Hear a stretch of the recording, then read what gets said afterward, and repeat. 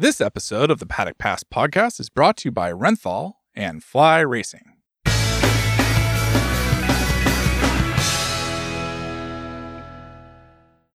Today's Paddock Pass podcast is a somber podcast. We're Adam Wheelerless, and rumour has it that Adam's been struck down by a vengeful god for never referring to Assen as the cathedral.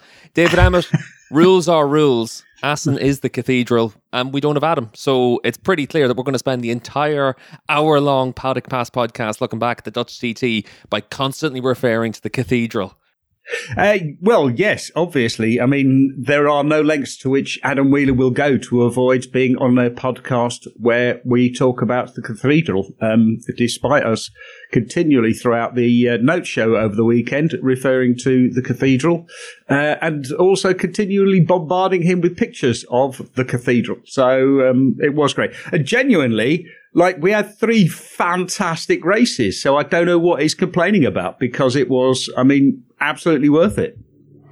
It seems like someone who works at the TT Circuit Assen was actually listening to some of our podcasts, because this year they had printed out a beautiful big picture of a cathedral and hung it on the bridge going into the track, which said, "Welcome to the cathedral." So, good work, TT Circuit Assen. You basically are, I think, allowed to have a free Paddock Pass podcast Patreon subscription for that one.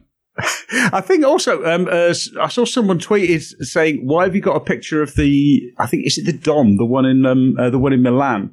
Because it's the cathedral of it's the cathedral in Milan that they printed out. So they're like, why have you printed that one out? So because there aren't actually any cathedrals in the Netherlands. But there you go.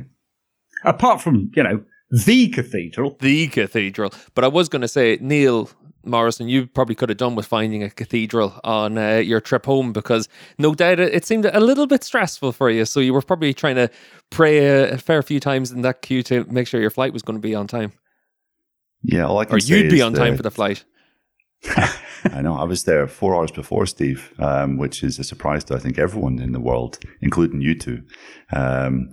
Given my track record for turning up to this show on time. Yeah, I would say basically spending 4 days rooming with our good colleague there, David Emmett, in some Dutch accommodation. Even that was in no way. Now it makes sense why you arrived at the airport so early, actually, Neil. But yeah, even the horrors of that didn't prepare me for what awaited at the airport yesterday. So yes, anyone traveling in and out of Amsterdam at the moment, you have my utmost sympathy. I actually have a question for both of you, because this is something that's always intrigued me about Assen, whether it's whenever I've gone for superbikes or whenever you go for the GP or just people going to Holland in general, or sorry, the Netherlands in general, Dave.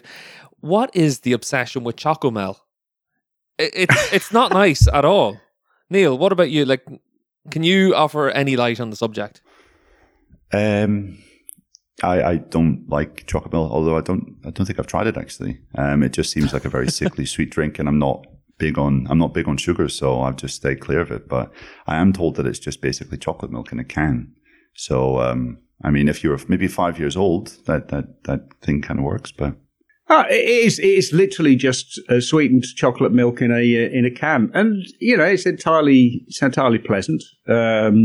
It's nothing to write home about. But I suppose if you are sort of devoid of, if you've been deprived of chocolate milk and it's sweetened chocolate milk in a can, then yeah, it might be a big thing.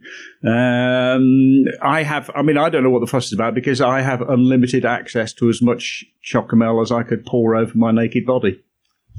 Jesus Christ. Well, on that note, I'm going to move the topic of conversation on from Chocomel and say a big thank you to Renthal Street and Fly Racing for supporting our podcast as normal. We've also got an interview with Brad Binder as part of our Renthal Street session, so we'll have that later on in the show. And Neil, to totally move the topic on, let's go straight into actually some of the big news from the weekend, because this would be my topic of conversation for later in the show, but I think we'll just kick off the show with it. And it's the rider market news, because there was quite a bit of confirmations and bit of rumours around the paddock at the weekend, but it looks like the rider grid for next year is really starting to take shape. It does indeed, Steve, yes. We had the confirmation that Alex Marquez will make a bit of a surprise switch to Gresini Ducati, where he'll be taken over Enea Bastianini's space alongside Fabio Di Giannantonio. But then it seemed that the futures of Alex Rins, Joan Mir, Miguel Oliveira, even maybe Remy Gardner, Johann Zarco, all of these guys seem to have a kind of a clear way set out in front of them. So we didn't have full confirmation of what they'll be doing next year, but I think we can have a firm idea of what each of those riders is doing in 2023, and we'll probably be hearing some kind of confirmation in the summer break. Dave, just before we kind of look at some of the rumoured stories, I just want to get your thoughts on Marquez going to Gresini. It's going to be quite interesting to see what he does on a different bike compared to the Honda. Absolutely. Also, because Ducati tried to get Alex Marquez before while he was still in Moto2. I think there were talks going on there. And it was only really the premature retirement of Jorge Lorenzo, which meant that he ended up at Honda. If Lorenzo had kept riding, or if even if Lorenzo had sort of retired or announced his retirement much earlier, then I think it would have been a different conversation. You know, he sort of accidentally ended up on a Honda. It's going to be interesting to see what happens, because I think I think he will suit the Ducati. The Ducati is a fantastic motorcycle right now, and what did we see? We saw Bezzecchi get on a podium. We've seen Di Giannantonio get on the front row. We've seen all the rookies adapt really well. We've seen lots of different Ducati riders succeed. So yeah, you'd have to say he's going to have a chance to really sort of show what he's capable of. His seat is vacated. His seat at LCR has been vacated, and Alex Rins was saying on Sunday night, more or less, yes, I am going to LCR Honda, but I haven't signed a contract yet. His reasoning for that is because he wants to be on a 2023 bike. This is, I mean, it seems a little bit odd to me, because if there's a bike which you wouldn't think would suit Alex Rins' style, Rins is a very smooth, sweeping rider, and yet he's going to get on the Honda, which really doesn't suit that at all. So I really don't see how that's going to work out. Yeah, I'm personally quite surprised that Rins is looking as though he's edging towards a Honda. I thought the kind of Aprilia in its current how it currently is, looks like it would be absolutely suited to him. And we know that there was a space, 2 spaces in the RNF Aprilia squad going. So it does seem that the promise of, I don't know. Obviously, they decided to look elsewhere, but I can't see Rins merging with that Honda smoothly unless it has a complete overhaul again. So I think it's going to be, it could be a tricky 2023 for Alex. Also, I mean, ideally, you'd want to see him on the Yamaha, because you think that he would really suit the Yamaha, and especially as Franco Morbidelli is having such an absolute nightmare on that bike and just not being able to do anything on it. But Yamaha seem completely committed to Morbidelli. They're going to give him another. Give him another year or another year on the bike. They're going to honour his contract. Then again, he was saying like he can't get, Morbidelli was saying he can't get the best out of the bike because he can't sort of push hard and be aggressive in the to set a fast lap. So who knows? Maybe that bike would also not suit Alex Rins. But Alex Rins on a Honda, it just doesn't seem to make any sense at all.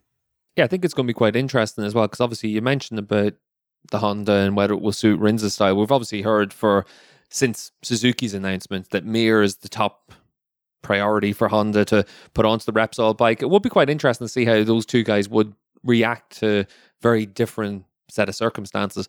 Neil, the big story at the weekend, obviously, with Gresini confirming Di Gia and Marquez, is then what happens to Bastianini and Jorge Martin, because they're obviously going to be on a Pramac or a factory seat, but it just depends which way it's going. And obviously, Jorge Martin, he's done himself a lot more favours over the last few rounds than what we've seen from Bestia. Yeah, he has, yeah. Martin obviously was great in Barcelona when he scored a second place there. But I would say really what's helped him more has been Bastianini's kind of form dropping off a cliff since his win in France. I mean, he scored a 6th and a 5th place and 2 crashes in the 4 races since then. So it's not been good for Enea. Martin has managed to get a little bit more consistency, 6th, 7th in his last 2 races after that, 2nd in Barcelona. But it's not quite the explosive Jorge Martin maybe that we saw at the end of last year that we were expecting more of this year. And obviously there are some circumstances there, but I would say neither of them are doing an entirely convincing job of showing Ducati that they should be the rider in their factory team, to be honest. So yes, I mean, they've kind of said that I think they're going to make the decision after the races in August. So I think they have 2 more races to really show what they can do in Silverstone and then Austria.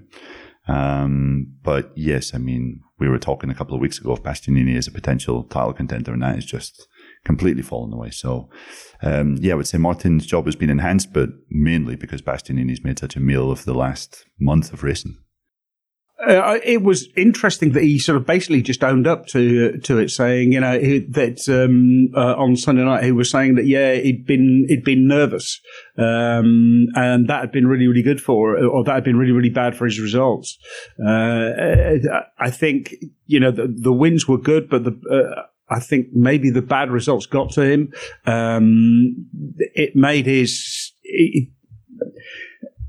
It made it difficult for him to concentrate. It made it difficult for him to really sort of like focus and just be calm and smooth. And that definitely sort of explains why he's so up and down. And it really doesn't make any difference.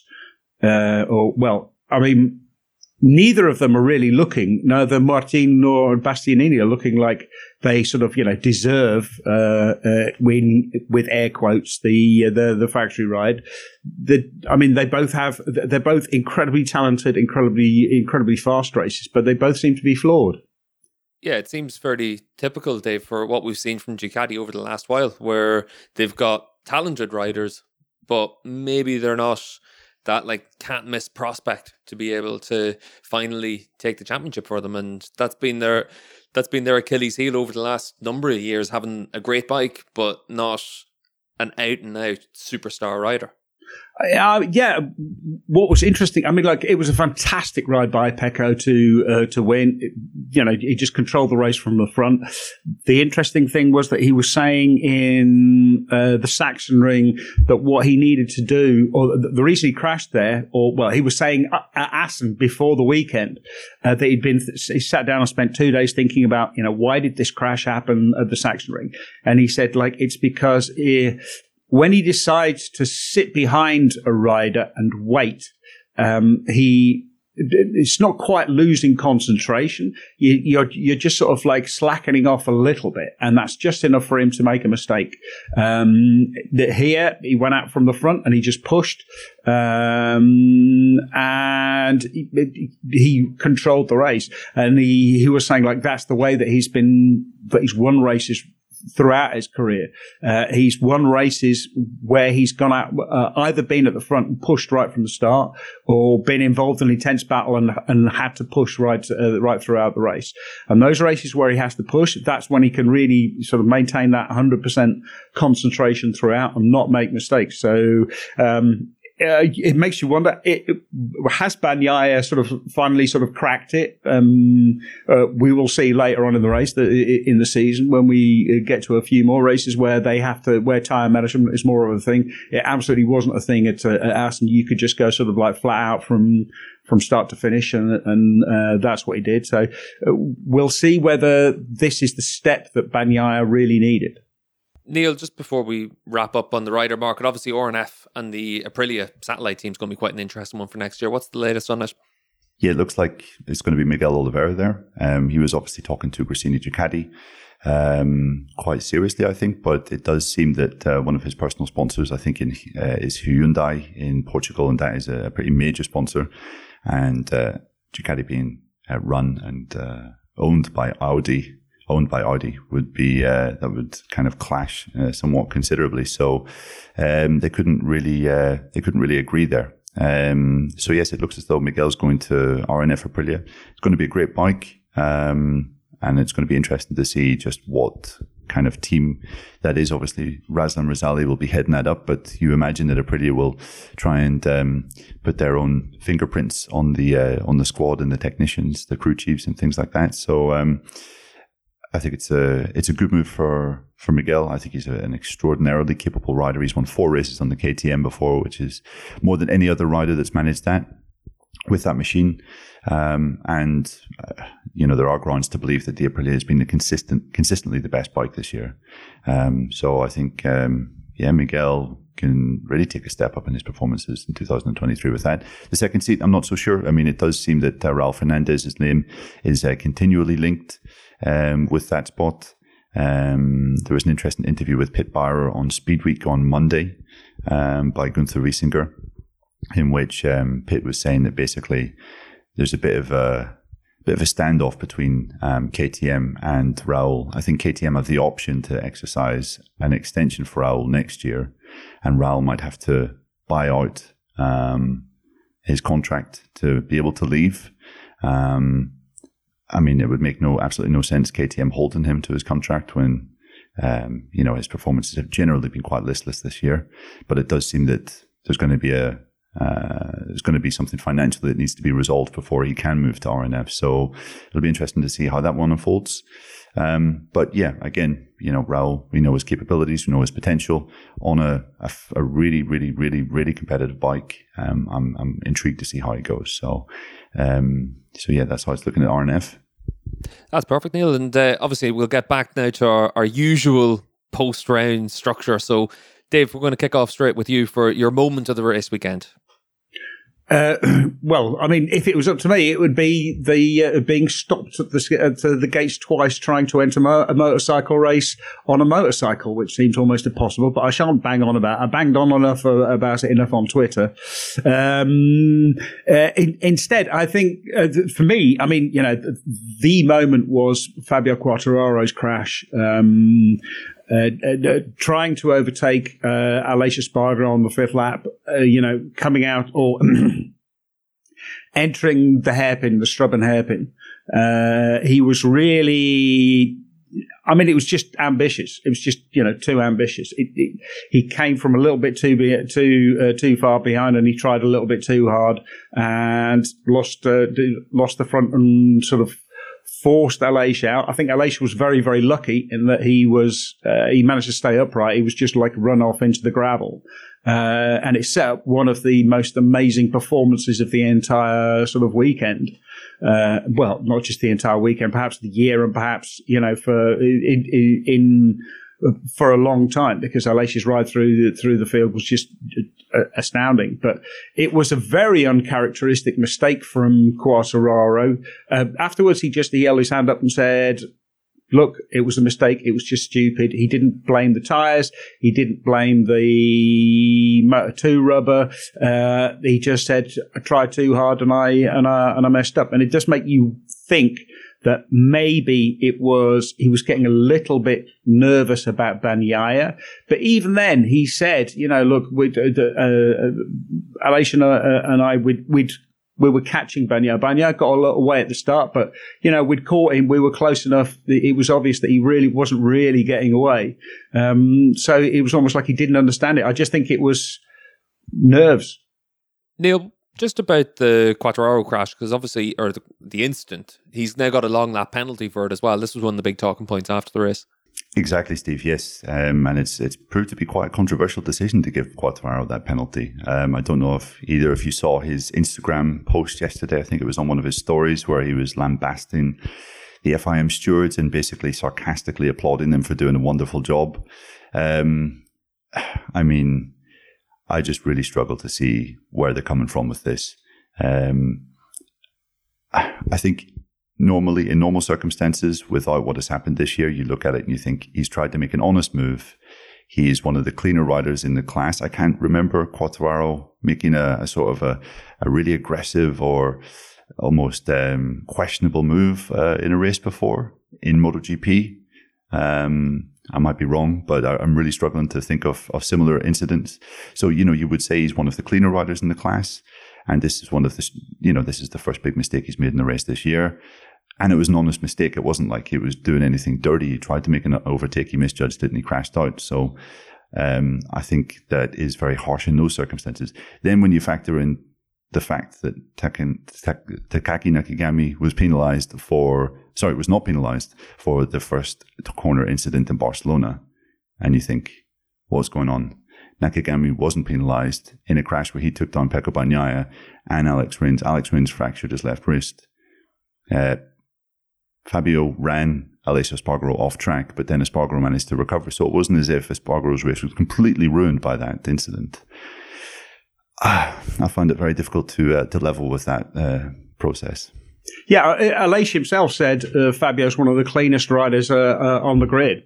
He had absolutely no concerns about that sort of a level of aggression. It was just a pass which didn't come off. And as Neil said, it makes absolutely no sense in that Taka Nakagami doesn't get a penalty, but Fabio Quartararo does. They were handing out a lot of penalties. I mean, there was in Moto2, there was I think David Munoz and Adri Moto3. Yeah, David Munoz and Adri Fernandez getting penalties for causing other riders to crash. Those seem like much more sort of valid penalties. Also, like the long lap penalty makes no sense. But there's just no consistency. It's really hard to see a rule. And I remember back in the days when we actually had a good race direction, or rather when the race director was making the penalties rather than the FIA panel of stewards. One of the things which Mike Webb always said to us was, we need to let them race. But we can't afford to let them be dangerous. And what Fabio tried was not dangerous. For a start, it's the slowest corner on the grid, on the track. And secondly, it was a little bit ambitious. It wasn't coming from miles back. It wasn't, it wasn't Capirossi on Harada at Argentina.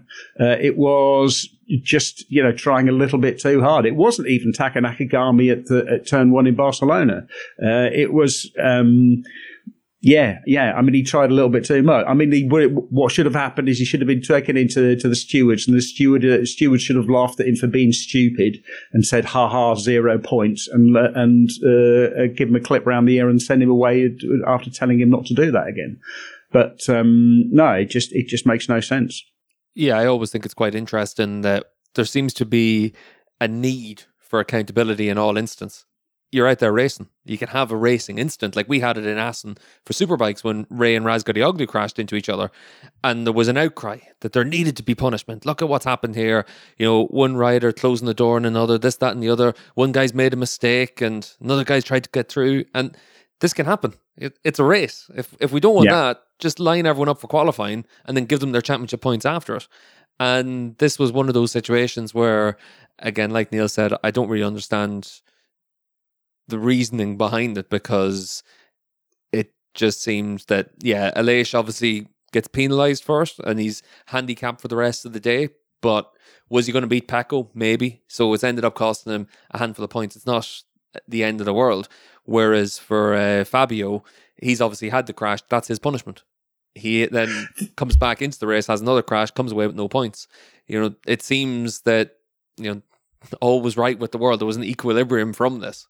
Aleix Espargaro made a really interesting point after the race, saying that the reason he just went for it after he came back on the track was because he felt he had nothing to lose. There was no point in him getting like 3 or 4 points. He had to get as many points as possible. And in the end, Aleix Espargaro actually ended up gaining, because sure, he lost points to Pecco Bagnaia, but Pecco Bagnaia was a long way ahead.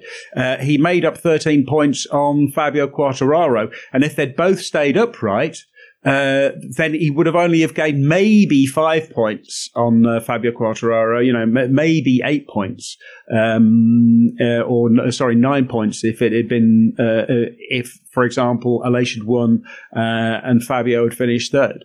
So in actual fact, Aleix came out ahead thanks to the mistake of Fabio. So he actually did much better out of it. Well, a little bit like Aleix, we've lost a lot of time in the first sector of this race.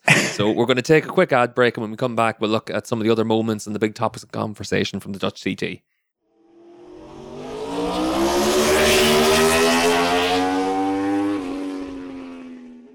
Fly Racing introduces the new FL2 glove. With molded hard knuckle protection, this race-inspired glove is equipped with palm and gauntlet sliders and touchscreen compatible fingers. Available in 3 colors and sizes from small to XXX, the Fly Racing FL2 glove is the perfect answer at the perfect price. Check out flyracing.com to see more. Welcome back to the Paddock Pass podcast presented by Renthal Street and Fly Racing. And Neil, obviously we've heard David's moment of the weekend. What was your moment of the weekend? Moment of the weekend, Steve, I think is fairly obvious. Not just the pass of the weekend, I think maybe the pass of the entire season so far. And that was Aleix Espargaro's magnificent 2-in-1 at the Gert Timmer chicane on the final lap, where he overtook both Brad Binder and Jack Miller, 2 of the more later breakers, aggressive breakers in the class. And it was just, I thought it was just magnificent. Completely surprising as well, because Espargaro, I think, was 7th at that point on the racetrack the previous lap. He overtook Jorge Martin there on the penultimate lap, and then basically managed to come back and grab both Binder and Miller there. And it was wonderful. I loved Brad Binder's reaction to it when we sort of asked him whether it was a clean move, and he just said, "You know what?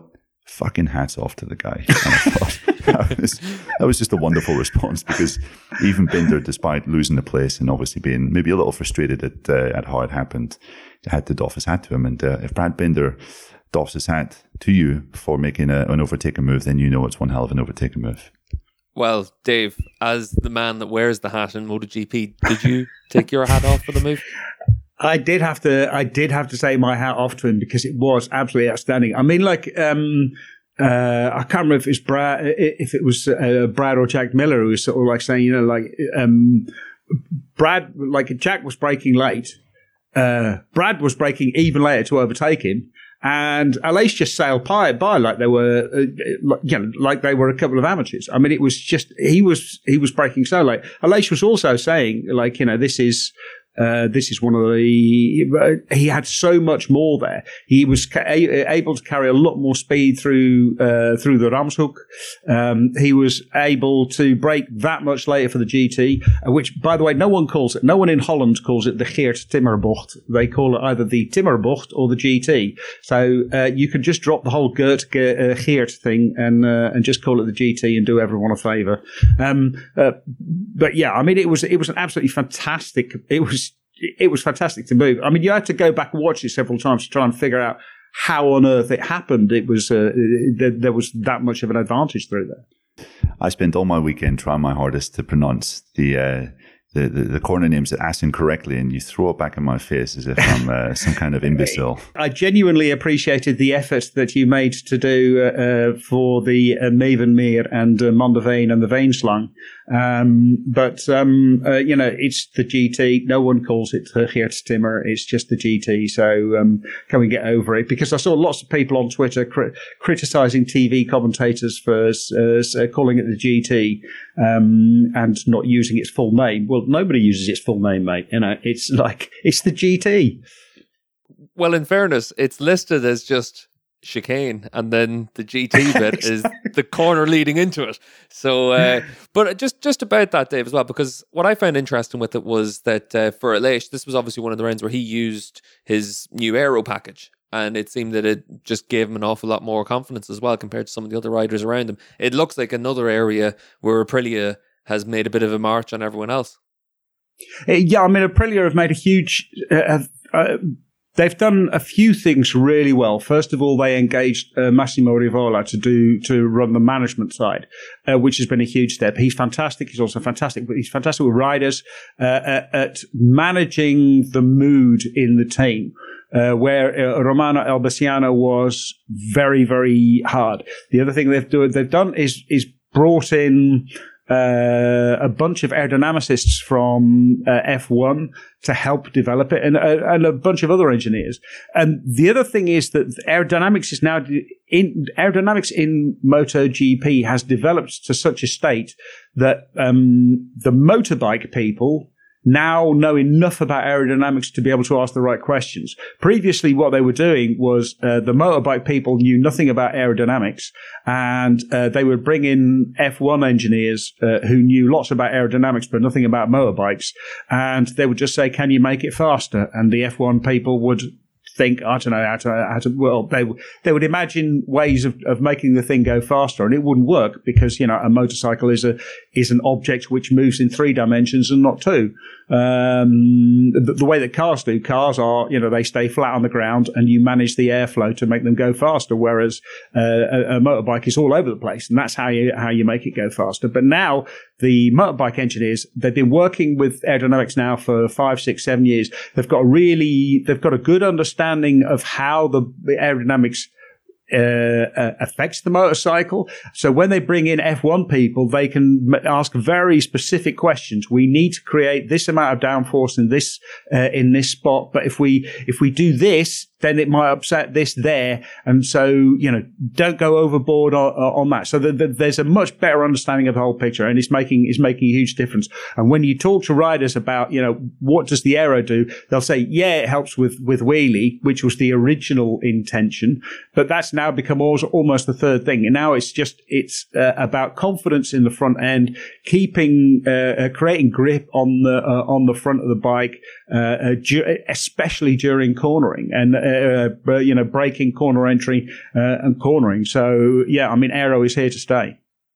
Yeah, I always find it quite interesting that if you think back 20 years ago, 30 years ago, there was a lot of Formula 1 people got involved in 500 Grand Prix or the early days of 4-strokes, whether it was Alan Jenkins, John Barnard, and all of them said that it was a resources issue and understanding things. And now we've got the ability with CFD and lots of other things to be able to really test what you can do. And I think it's also interesting that at the same time that Rivola came to MotoGP, a MotoGP guy went to Formula 1, Davide Brivio. Brivio hasn't been a success. Rivola has been a success. And I remember at the time it was really interesting that the reaction from the MotoGP paddock was, what do we need a Formula 1 guy to come in and show us what to do? Oh, look at this. Our guy's going to show them what to do.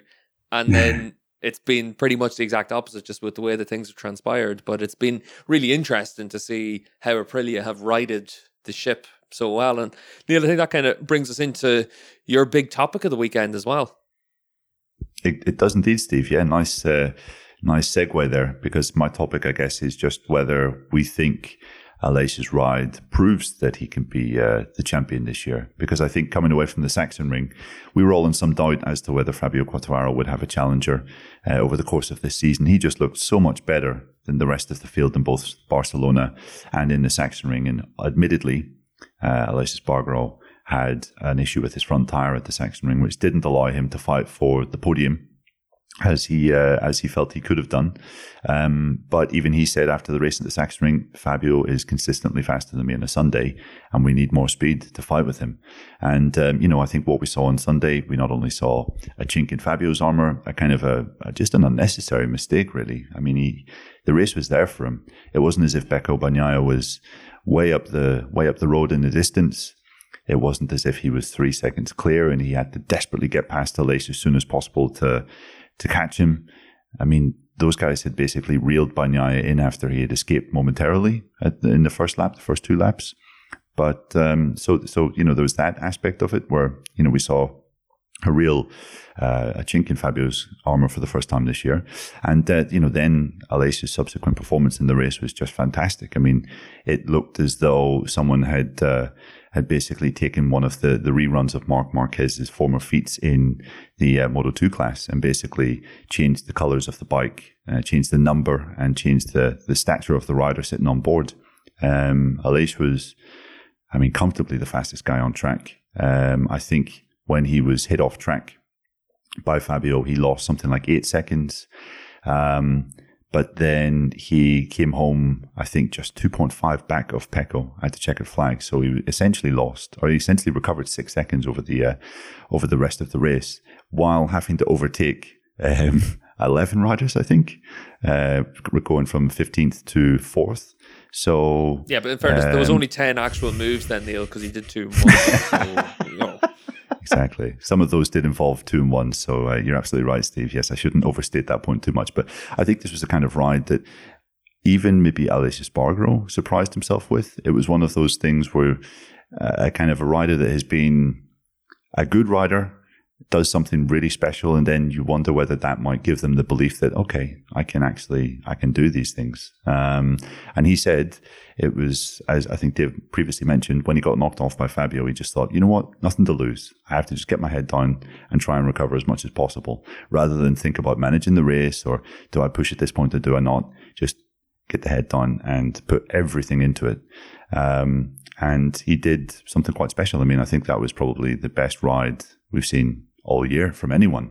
Maybe Fabio's amazing ride at Mugello included in that. So I thought it was fantastic. It came just at the right time, and just when it seemed that Fabio was escaping in the championship, his lead is back down to 21 points, less than a race, with some good tracks coming up for both him and Aleix. So I thought Aleix has to come away as the big winner here. Yeah, on the one hand, I'm really looking forward to Silverstone, and on the other hand, where both Fabio and Aleix are really, really strong. And on the other hand, I'm really quite glad that it's several weeks ago and away, and I'm going to be able to catch up on a little bit of sleep. But there were 2 things. Aleix again said maybe Fabio made the mistake because he's been so confident. He's been able to do whatever he likes with his bike, and he thought, it'll work. He's used to everything working. This one didn't, and so it caught him out. And the other thing is that when we talk about why isn't there any overtaking in MotoGP, one of the factors is that the bikes are all so very close together. And when bikes are all sort of within a tenth of each other, then it does become extremely difficult to make an overtake, because you can't force your way through. Now, Assen is built for overtaking. There's a number of places which are really great places where you can overtake, both in straight braking, but also sort of, by lining up a pass a couple of corners beforehand. But the difference was that here, Aleix Espargaro had so much more than everyone else. He was so much faster that actually passing riders wasn't very difficult, because he just had more speed. And this is why we used to see a lot more passing, because, if you got stuck you got stuck in traffic, and you were on a much faster bike, there was a way of actually getting past. And, Aleix demonstrated that. I'm not convinced. It was a fantastic ride, and it's definitely going to help with Aleix's confidence. I am not convinced that it is a chink in Fabio's armor, though. I think it was, like a temporary lapse. I think we're going to be back to the old Fabio once the season returns. I still think he's going to win the championship. I think he's in just outstanding form. Just the way he's managing the whole bike, and I think this crash was more overconfidence than sort of desperation, if you see what I mean. And that's the kind of lesson. It's going to be the kind of thing that he learns from and doesn't do again. Yeah, I guess I could see that point of view, Dave. Just going back to Espargaro, we had maybe criticised him a little bit for some aspects of his racing. He hasn't been the best starter this year, and he certainly hasn't been super aggressive in the opening laps. You think back to Barcelona, and he was almost trying to manage. He was being too cautious with tyre management early on, and that allowed Quartararo to just clear off and Jorge Martin to get by him, and basically the race was over by lap 3. Aleix said afterwards that that was a mistake on his part, maybe on the team's part as well, for telling him that he was having to manage too much. But here, what I liked about his performance is he came through from the second row to the first 3 positions immediately. It was super aggressive with his overtaking Quartararo, I think, on lap 1. And, then proceeded to reel off a show reel of just really clinical, brilliant overtakes, which hasn't always been his strong suit before. Obviously, the aerodynamics, which you were talking about a few minutes ago, that played their part. Aleix was saying he was just able to carry so much corner speed through the Ramshoek, which leads into the GT chicane, not the Geert Timmer chicane. That obviously played its part, but at the same time, Aleix had to do the riding, had to execute them clinically, and he did. Every single one was absolutely clinical, and we haven't always seen that from him this year. So another reason to commend him. Yeah, I think what's interesting from that, Neil, is that you mentioned about having to make those moves much more aggressive on Sunday than he had been up until this point. This could be one of those things that really frees him up going forward as well, because he's obviously been fully aware for most of this season that, I've actually got a chance of winning the championship, so I can't afford to make mistakes. And now maybe he's seen, actually, I've got the bike, I've got the speed, I've got everything lined up. This could actually be one of those things that does much more for his confidence than even winning a race earlier in the season. This might show him that, you've got to be able to ride like this all the way through races, and maybe it frees him up a little bit from that tension as well. So it's going to be interesting to see how that plays going forward. I mean, it can also work the other way in the sense that he realizes that it's possible, and that actually places more pressure on it. Whereas before, if you're still from sort of looking at yourself as an underdog, you're thinking, well, I've got nothing to lose. I can keep doing this. I can just push and see where failure isn't really failure if you consider yourself an underdog. Whereas if you start to think of yourself as a viable candidate, then the cost of failure becomes higher, sort of thing. The cost of mistakes becomes higher. You think you can't afford to make mistakes, and then that raises the pressure and makes it easier to make a mistake.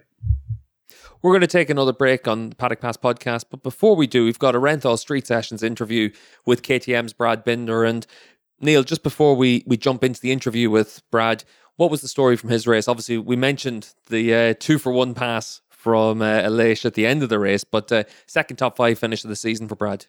Yeah, brilliant performance from Brad. Once again, you get the impression that he is working minor miracles on that package this year. And I would have to say, apart from Fabio and Aleix, who I think have been the standout performers this year, obviously Bagnaia, in terms of speed, has been there, but it's just been inconsistent and made too many mistakes.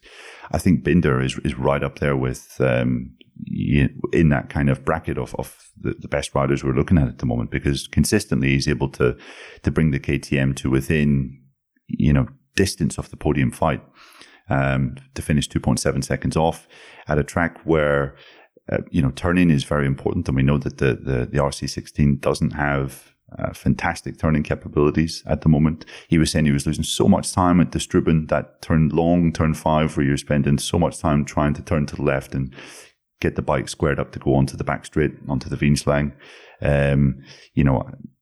Considering that, he still managed to be right up there, just back from the podium fight, less than 3 seconds off the victory. I think he was 4 seconds off the victory at Mugello. I think Brad is doing a wonderful job at the moment. So, that leads us nicely into this Renthal Street session. Brad, thanks for joining us for the latest Renthal Street session. We're here in the paddock in Sachsenring. So buzzer bikes already on a Thursday, so it's getting pretty busy. First of all, describe your style to us, and how it's changed over 2 years in MotoGP. Well, firstly, thanks for having me on the show. Your style is something when I think as a motorbike racer, you have to keep adapting and keep changing. I think one of the worst things you can do is get stuck in your ways, and you got to always be willing to adapt and change, because as things change, as circuits change, the track conditions, the grip levels, all of that, you need to do certain things quite differently, whether it be hang off the bike a little bit more, or maybe in the braking zone, as you fatigue over a race, use your legs more. All that kind of stuff just comes into play. And my style generally is a little bit more old school. I think I don't hang off a ton. I scrape my elbows a lot because I get off quite a lot with my upper body, but my butt doesn't hang off as much as some of the others. I noticed that watching you in Jerez coming through turn 2, I mean, you seem to be sat quite far back on the bike. I mean, it's almost like your arms are really stretched out doing a lot of work. Is that really how you see things as well? Yeah, well, it depends on the corner. Obviously, some corners I sit further back than others. For example, turn 2 in Jerez, we're having huge problems with overloading the front. So we had a lot of chatter there, and it was so easy for us to keep tucking the front every time we would just put full lead angle. So further back I sat there, the less issues I had. So that would explain that. But in general, I do sit further back than most riders do. And for me, it's always given me an advantage in the braking and entry phase of the corner. But sometimes mid-corner, it can be worse than, say, a guy sits a bit further forward. If you compare how you ride the RC16 now compared to when you first tried it in the tests, do you see much evolution there? Just in terms of general feeling, in fact?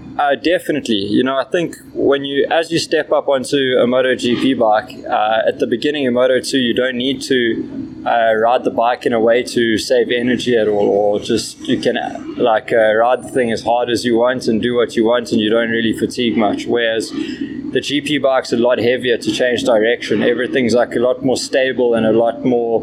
You have to put in a lot more effort to get the bike to do what you want. And at the beginning, you tend to try and throw the thing around in a way that you can't really. So you end up using your legs a lot more. You end up, just using your body weight to try and counterbalance the bike all the time. Whereas on smaller bikes with less power, you don't have to. And over the years, one thing that I've noticed you tend to do much better is learn the pickup of the bike and how you can really find that little bit extra grip with your body, or really push the edge of the angles just to try and turn that bit extra in some points. Do you think that people can they imagine how sensitive ergonomics are on a MotoGP bike? Because if you, maybe a high profile case is someone like Jorge Lorenzo, or when he famously worked out the tank shape on the Ducati, the results went from being okay to being fantastic, and he was winning Grand Prix. I mean, can you describe some of that? Do you think people really get it? The thing is, one of the most important things on the bike is how comfortable you are. If you feel like you're slipping off the side of a bike in the middle of a corner, you're going to be you're going to be holding yourself up on your triceps, or you put different force into the bikes, and if you're pushing on the handlebars, it does different things completely to the bike, whether you're just sitting in the seat and just pretty much putting all your weight into the saddle and not putting too much force into the bars.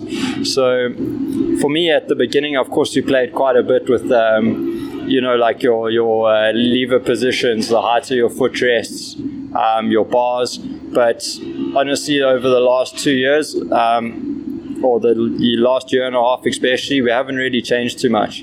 You kind of get your setting of exactly what you are, and the only thing we do is we maybe move the entire rider around on the bike a little bit, whereas bars come back, seat goes back, foot pegs go back, So it's like a unit. Yeah, exactly. You almost treat it as like a fixed thing, and you can move that around a bit, but the basis of everything stays the same. When it comes to something like handlebar position and setup, are you particularly fussy with that? Or, you have this reputation of being able to sort of ride around stuff.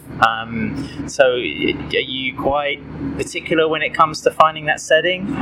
I find as a rider, you tend to get used to whatever you have. Honestly, of course, you have a good idea of what you want and what's comfortable for you.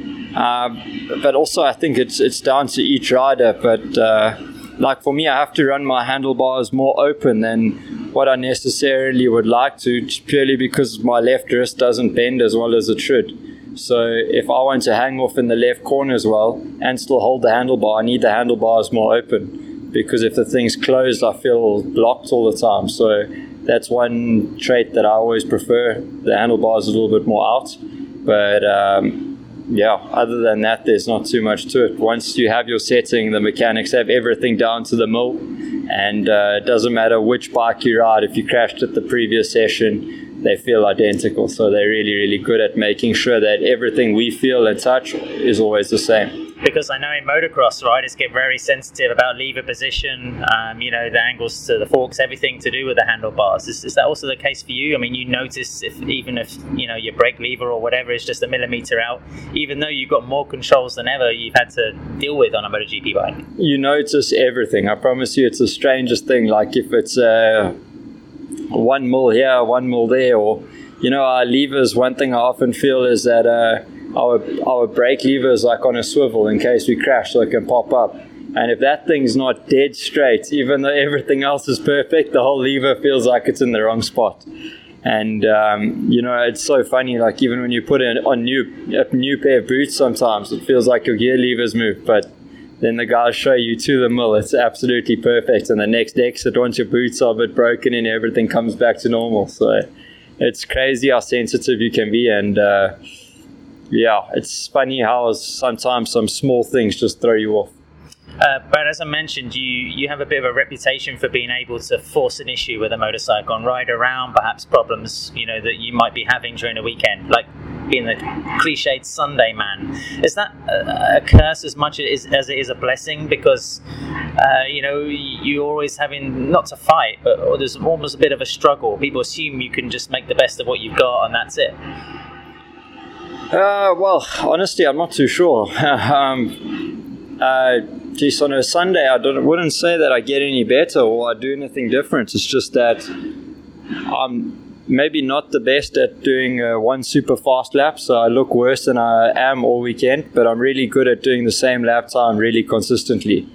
And so I mean, at the end of the day, a race is 20 whatever laps, 25, 28 laps of your average time is what counts. Doesn't matter if you do one lap 3/10 faster, but if you do the rest 6/10 slower, you're going to be nowhere. So I'm really good at being consistent. That's my strongest point, and I think that's what carries me through a lot of the races. When it comes to setup, can you compartmentalize quite well? Can you say, guys, look, we tried a lot of things this weekend, this is as good as we're going to get, leave it to me, I'll try and do what I can now? Yeah, I mean, often I think there's times where you have to take a step back, accept where you are and say, okay, listen guys, this is how it is.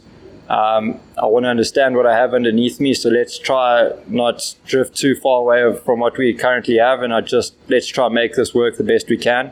But there's other times where you feel like you have your hands tied. You're absolutely giving your best and you're nowhere, and you're riding well, you're doing everything well, but you're just absolutely not in the picture. And it's those days where you really do need to almost turn the bike upside down, and often by doing that, you do find what you're looking for. Lastly, Brad, I mean, I know you must have your frustrations like any other rider, but then also you have this fantastic attitude of trying to make the best of everything. Do you think that people and fans can imagine how much stress there actually is trying to live in a job where you exist in tenths of a second? It's tough. Like, if you just look at last week, I think I qualified 13th, I think, or 14th, 15th maybe even, and I was 0.033 from the first lap time in Q1.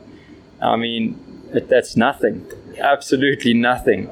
If you find that,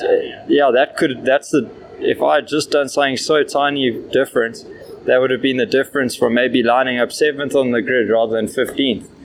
So you're playing with such small margins, and everything's so competitive at the moment. Bikes are so close. All the riders are fast. There's not a big difference between the guys in first and the guys in last at the moment. We're talking about a second, not more. And when something's not working well and you're losing 2/10 in one sector for some reason, for some reason you just can't seem to find those couple tenths in that sector, that kills you. Like, it's such tiny things that end up being a big problem nowadays. Thanks for your time, Brad. Best of luck the rest of the season. Cool. Thanks so much. Appreciate it.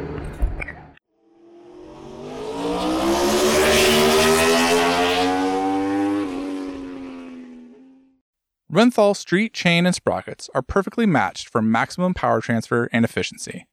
From racetrack to daily rider, with over 800 fitments, Renthal Street has a final drive solution for almost any bike.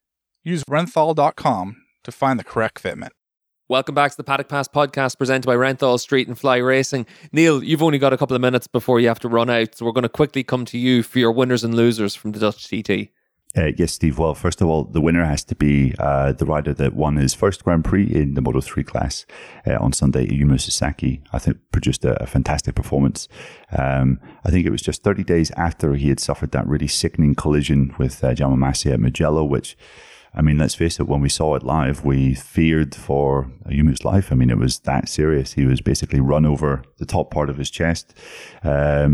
He broke his left collarbone, and by all accounts at Mugello, it sounded as though Ayumu was going to be out until Silverstone. He suffered a really big bang to the head, heavy concussion. And to everyone's surprise, came back in Germany, scored a really impressive fourth place there in searingly high temperatures. And then from pole position, managed the kind of victory fight really well, and won his first race. So I thought it was a really strong performance from Ayumu, and goes in line with some of his performances that we've seen this year. He's taken a huge step forward. And if I'm to talk about the loser, I'm going to have to go with Alex Rins, not just for the fact that it was a poor weekend for both him and Joan Mir. At a track where Suzuki really should be performing a lot better than it did. I know Rins is still recovering from his left wrist injury, but to come home 10th I thought was a bit lackluster. And the fact that he happens to be edging towards a deal with LCR Honda, I just, like Dave said at the start of the show, I can't see how that's going to be a success with his riding style, with his languid, smooth way of getting around the bike. I just cannot see how that's going to work aboard a Honda. So Honda is certainly signing two very, very high-class riders in Mir and Rins, but Mir I can see because he is a sort of an aggressive style, but Rins, I don't see that. So, he might need to do some winning before the end of the year, because I can't really see him doing some winning when he gets on board the Honda, to be honest. All right. Well, look, thanks for joining us, Neil, and we'll let you start your 5 weeks holiday as early as you can. That's clearly where you're running off to. Off to the beach, lads. See you later. Cheers, Neil. Dave, obviously we've skipped ahead to bring Neil's winners and losers, but we didn't get to talk about your big topic from the weekend, so run away with it. What was it? In a way, it's Marco Bezzecchi's podium. Fantastic performance all weekend by Bezzecchi, and a fantastic ride, because he could never quite catch Bagnaia, but he never lost sight of him either. He was always within striking distance. And once we started getting, a few little spits of rain, Bezzecchi knew that he had less to lose, so he closed down a little bit, but Bagnaia managed to could manage that gap. The thing is, it was an outstanding ride by Bezzecchi, and Bezzecchi has proven to be a really class rider. In Moto2, he was a really good rider, but you never really thought he never really stood out. He always seemed to have a few weaknesses, and here, this weekend, he really, since moving to MotoGP, really, he's really excelled himself. He's really shown the best side of himself. And it shows that you can't always judge riders from how they come out of Moto2. There is still sufficient of a step between Moto2 and MotoGP for riders to find that little bit that they were missing in themselves, or missing in their riding, or missing from the bike, to be able to be competitive. But the fact that Bezzecchi actually got on the podium is a sign of just how good the Ducati is. Yeah, because I think it's one of those situations where, again, you get to see almost, this is something that a few riders have said to me this is superbike riders mostly, whenever they've jumped onto a MotoGP bike to do a test or turn up for a few races and different things. But they've all said that a MotoGP bike isn't that difficult to ride. It's quite an easy bike to ride. A lot of the electronics make it where it's pretty easy to be on the pace, and then to find that extra half second is then really difficult. But Bezzecchi and the rookies that we've seen over the last few years, whether you're looking at Bastianini, Jorge Martin, whoever you want to look at, even as far back as Zarco, whenever he jumped on the Tech 2 Yamaha, they can jump onto these bikes and do a really good job, because it's about finding that confidence that you need. Bezzecchi's an interesting one, though, because like you mentioned, Dave, in Moto2, he wasn't really a standout performer, but he was always top 5. He just always looked like he was missing that little step. And I think it's quite interesting when you look at Moto2 this year. Augusto Fernandez, he's leading the championship. He's won 2 in a row. Really strong performance last time out in Assen and Sachsenring. And he looks like a very different rider now than he did when he was on the Mark VDS bike. And it's the change to the IO team. It seems to have really found something in him. And Moto2's like that. It's the tiniest things seem to make a massive difference. And Bezzecchi obviously had a good team. He was at the VR46 team. He was able to win races, podiums, lots of top 5s, challenge for top 3 in the championship.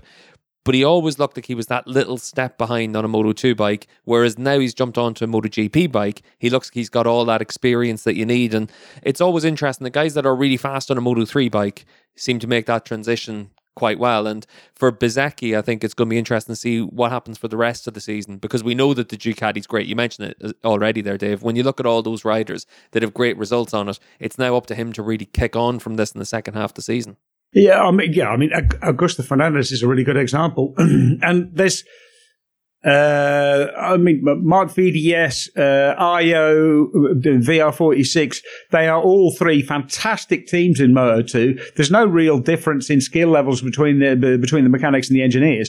It's really just about sort of how you fit in the team, how how you gel with the team management, how you gel with your crew chief, and it's those small little things which are really making the difference in Moto2. Those are also the things that make a difference in MotoGP as well. I mean, the relationship with the crew chief is so important at every level. But as you go up, it becomes more and more important, because the bike setting becomes more and more important. You know, in Moto2 it becomes really crucial getting the bike set up right. MotoGP becomes incredibly important because riders have to understand, you know, how much you could actually do with the bike, how much you could change the feeling of the bike with the electronics, with the setup, with the ride height devices. You know, how you set that up, all the rest of it, and those sort of things are making the real the real difference. And just to come back to the Ducati, one sign of why the Ducati is such a good bike. I was wandering around looking at the various bikes on the grid today, the setups that they actually raced, and what was really interesting was the difference in setup between all of the Ducatis. There were riders who had the swing-on pivot at the top. They had riders who had it at the bottom. There were riders who had the headstock forward. There were riders who had the headstock back. These are radically different setups, and yet they all worked. You know, like it doesn't matter what the setup of the bike is. You can find a window within which you can actually operate. That means the bike is extremely versatile, and it means it's a very, very all-round bike. It was also interesting comparing Maverick Vinales' setup with Aleix Espargaro's. Maverick Vinales it had the front a lot lower than Aleix, and you know, yet they finished 3rd and 4th. So those both work. Again, it's a sign that the bike is pretty all-round, it's pretty good, it'll work on pretty much everything. Yeah, and I think that brings us up to our winners and losers then, Dave. So we've obviously heard from Neil. Sasaki in Moto3 was his winner, and Alex Rins was his loser in the MotoGP class. But Dave, what about you? Who was your big winner from the weekend? The winner this weekend has to be Aleix Espargaro, for all the reasons we've talked about previously. Just, it was an astonishing ride. It's going to be great for his confidence. It does put more pressure on him because he realizes that, you know, the championship is not just, you know, he's no longer an underdog for the championship. He's one of the 2 main contenders. He is right now the only man who can beat Fabio Quartararo. But it was such an incredible ride. He made so much impression. Not just that pass where he's taking 2 riders at the same time into the GT chicane, and 2 quite tasty riders of their own on their own accounts. You know, I mean, like Brad Binder and Jack Miller are no mugs. But the fact that he first of all, the mental resilience to come back, the mental resilience to like just get your head down, push, see where you end up. Secondly, the brilliance of his riding, the brilliance of the Aprilia and the brilliance of his riding to be able to just cut through the field. He was fairly convinced that he would have won that race if he hadn't have been knocked off. I think it's hard to argue. I think he's absolutely spot on. But yeah, Aleix Espargaro comes out of it more confident, having learned a lot as well, having fought his way through the field, but also having gained an awful lot of respect from everyone. There's always been question marks around Aleix Espargaro. How good really is he? Well, I think this is pretty conclusive answer that on his day, he's really something very special, and he needs to keep an eye out. And I think he might have terrified a few of the other riders on the grid as well.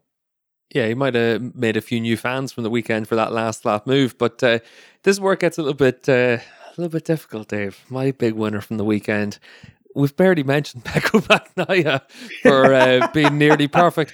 And guess what? I'm not going to mention him now either, because my big winner was Maverick Vinales. A year to the day pretty much since his last podium in MotoGP, and he was able to get the podium finish this weekend. Obviously, he took advantage of what happened with Fabio and Aleix in front of him, but this was a really good ride for Maverick.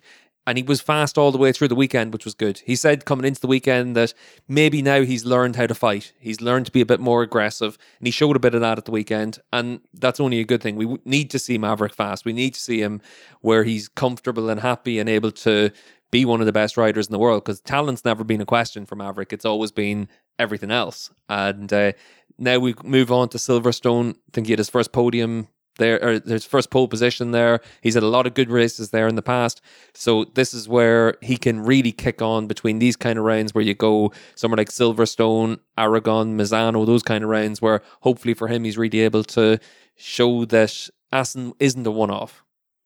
Yeah, no, I mean, he's been saying for a long time that really he felt that the potential was there, and he just needed it sort of to get everything right to be able to show it, and he absolutely showed it here. Now, maybe if Fabio and Aleix stay on the bike, Maverick ends up fifth, but even then, it would have been fifth, very close to the race winner, and it was it still would have been a fantastic performance. What was most interesting was in the press conference afterwards, he was saying, because throughout he's been saying, there's still a few bits on the bike, there's still a few places I need to improve, middle of the corner, that sort of thing. Now he was saying, right, we just need to crack qualifying. That's the only thing we need to do. Just need to find out how to crack qualifying. Once we've done that, then I'll be able to fight. With the rest we can sort out. That to me is a huge step. And I interviewed him at Barcelona, and there's such a difference in him. There's such a difference in his attitude and his mentality. He said one of the things which he's learned is to take a step back and look at the bigger picture. That to me, I think is a huge change. And I completely agree. I think there's a lot to come. Neil obviously picked Alex Rins as his big loser from the weekend. But what about you, Dave? For me, the big loser has to be Franco Morbidelli, because he's run of misery, it continues, crashing out at turn 5, the same place as his teammate, only Franco was at the other end of the grid. He can't qualify. He's not really showing any pace. He looks miserable. And this was exactly the result which he didn't need going into the championship. It's incomprehensible, knowing how talented Morbidelli is, that he is where he is, that he just cannot he's in a slump, and that there doesn't seem to be any way out. Yeah, and I think it's going to be really interesting, obviously, what happens for Franco going forward. Yamaha, after what happened last year with Vinales, there's no way that they're going to be dumping Franco. But there's also no way that Franco warrants holding on to that seat right now as well. So it's going to be interesting to see what happens there. And on the World Superbike show, myself, Charlie and Gordo are going to be talking about Top Rack's test at Aragon as well recently. So keep your eyes on your feed for that one in the future. And for me, my big loser from the weekend, I'm going to go with just Yamaha, Honda and Suzuki, Dave, because this was a disaster. We had Aprilia, KTM, Ducati, all ahead of them in the finishing order, top 7 spots. And this just looked terrible for Yamaha. Yamaha especially, whenever you've got Fabio's crash, suddenly it shows just how much of an emperor with the new clothes they are, because once Fabio is gone, they've got nothing. Honda, obviously, with no Marc Marquez this weekend. Paul was injured, and that was a really tough weekend for them. We've already talked a little bit about Suzuki as well, and Rins's fortunes, but this was just a disaster for all 3 manufacturers, really. Yeah, I mean, it's interesting to see how the balance of power has shifted. You know, the European method, which is to spend a lot of time on developing the bike, spend a lot of time on bringing new parts, working to actively improve the bike, is really paying off. And the Japanese manufacturers have got a lot of catching up to do. Yeah, it's still always worth mentioning, though, how much success the Japanese manufacturers have at the end of the season. And it's still Fabio leading the championship. So the Japanese method of putting all the eggs in one basket isn't a bad method either over the course of a full season. But it's going to be interesting to see what happens. Yeah, it depends on the basket, doesn't it? I mean, if you've got a really solid basket, then your eggs are pretty safe. Yeah, unfortunately for us in the Paddock Pass podcast, we're mostly just basket cases. But hopefully, Dave, the 5-week break is going to give you a chance to recover, recuperate, and get ready for the second half of the season.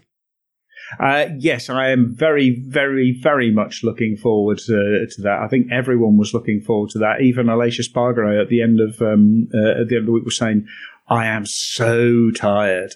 Everyone is just really,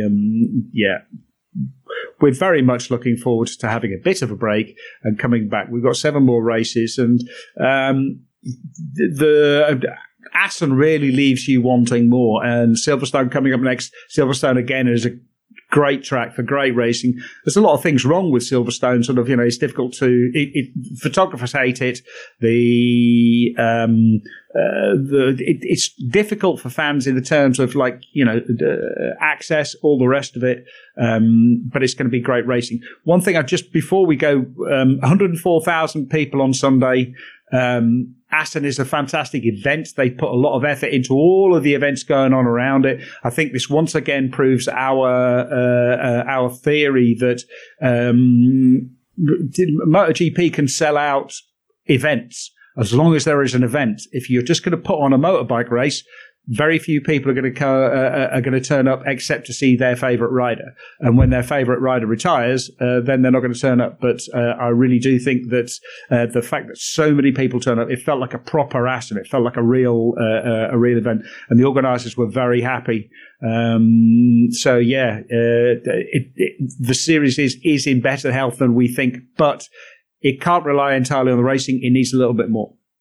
Yeah, and I think it's worth noting as well, Dave, like you said there, when you look at what's happened over the course of the last few rounds, we've had Mugello and Catalunya sandwiched by the biggest crowd we ever had at Le Mans, massive crowd at Sachsenring, and a really big crowd at the Dutch TT as well. So it's easy to always look at those low points and try and focus on them, but really what we've seen over the course of this season is big crowds coming back. A lot of people want to see races.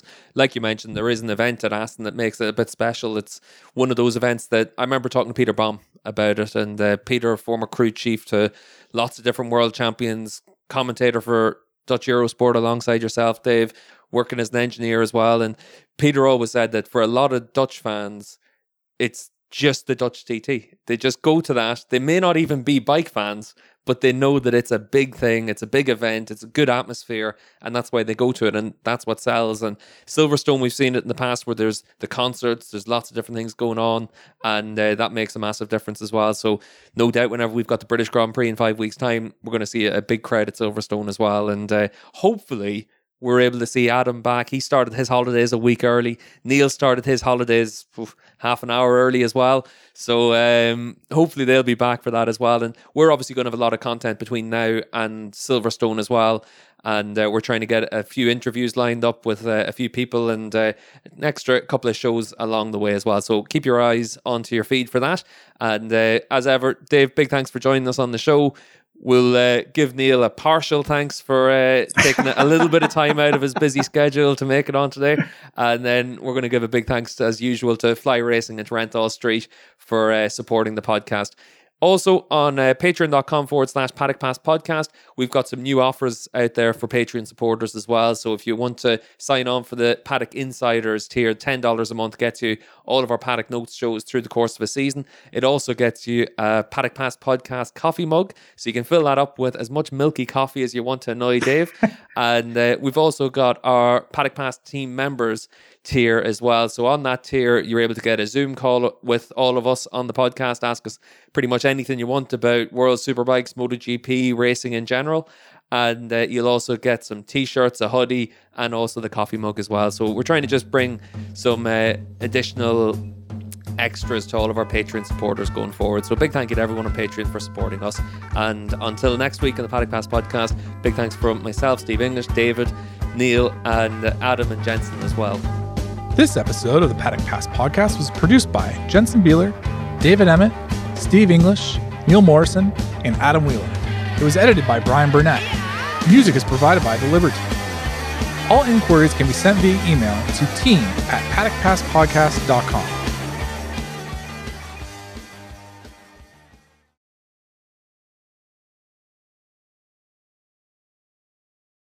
Yeah, exactly. in fairness to F1, they do a great job of making the little 5-minute videos that has all of the action from the entire race, and it looks like, fuck, that must have been a class race. And then you watch back and you realize, oh no, that was all of the action. That's right, and you've got to sit through 2 hours. Yeah, exactly. And usually it's like fucking, most of the clips are like, oh, look, someone has pitted. Oh, look, someone else has pitted.